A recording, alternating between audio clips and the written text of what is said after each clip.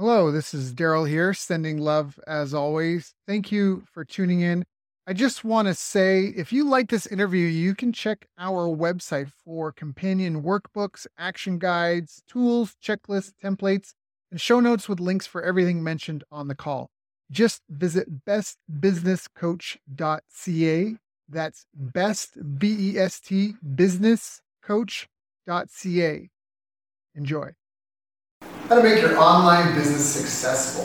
So all a company is a person or a group of people who solve the pain of someone else or another group of people via a product or service. So it could be I'm bored, I'm hungry, I feel ugly. Right? These are all things that when we buy clothing, we buy food, we pay for entertainment. It's problems that those things are solving for us, right? So to make your online business successful, you need to be successful at finding people having a problem you can solve, helping convince them to give you the money, with whatever guarantee you might have, a money-back guarantee or whatever, you might use that, but convince them to pay you to do it, and then to do it for them and make sure that they're happy. And that whole process needs to create a surplus of money in terms of what it costs you to get it done, not just for the resources, but in paying people whatever wage you have to pay to get the work done. So really, running an online business is about successfully organizing this. It's not about being the single person that does it all. It's about successfully organizing all this. And online is a really powerful medium because the low cost of duplication for products, if you make an ebook, or if you have a piece of software that can be really powerful, right? Because we can have thousands of people on a Zoom call. The leverage is phenomenal with online businesses, right? So you just have to make sure the arithmetic adds up and that you're really focused on the problem you're helping solve for people, and then being effective at developing systems to find them, to market to them, to present your case to them, to answer their questions, to collect their money, to onboard them, to deliver what you've promised you would deliver, to make sure that they're happy with it and follow up. That's how you make your online business successful. Now, at the time of this recording last year, I'd hired 7 research teams to dig into the scientific literature of the last 50 years to say, what does science say we need to be successful in business? It's a small and medium-sized business.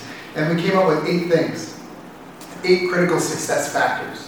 They are self-efficacy, strategic planning, market intelligence, marketing strategy, sales strategy and skills. And we've got money management, business operations, and business intelligence. I've talked about these a lot. You can also check out my website, bestbusinesscoach.ca, where we talk about each of these 8 categories in depth.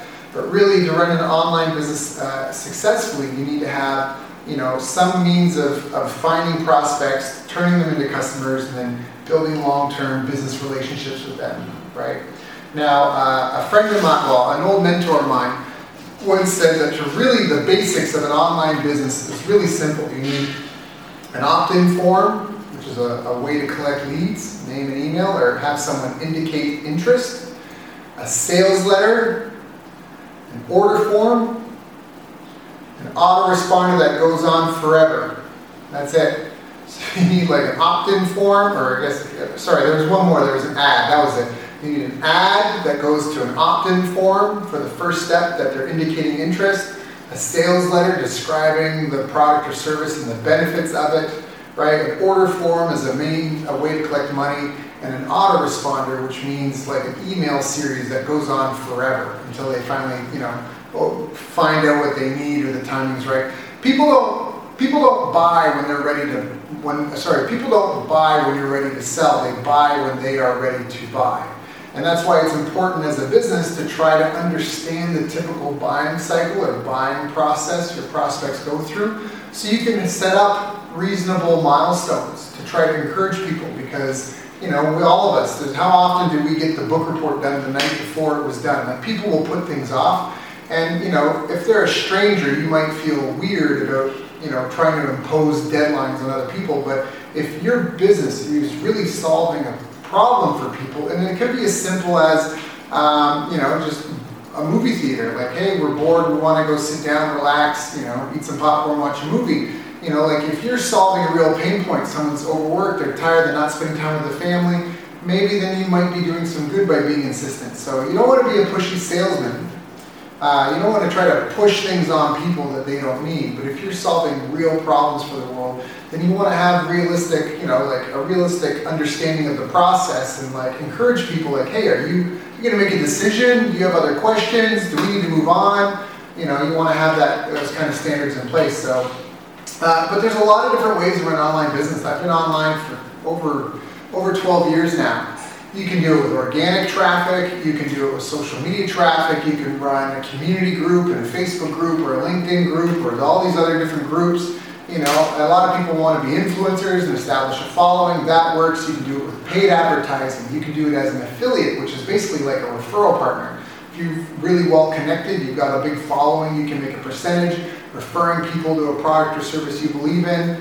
There's just a lot of different ways to do it online, and so which business model type best fits you depends on your goals and your interests and what you want to contribute to the world. So I don't have it publicly available, but we did have an ebook that we put together called Masterclass. It covered something like 10 different internet business models, and I talked about some of those here. I mean, there's the organic content where you get a lot of visitors and then you show ads. It's almost like a publisher model a little bit. You publish content and you show ads. Then there's the paid advertising model, the affiliate model. There's all these different types of models and businesses that you can get into, software businesses, coaching businesses. Again, it just depends on what fits you best. So for more information, go to bestbusinesscoach.ca.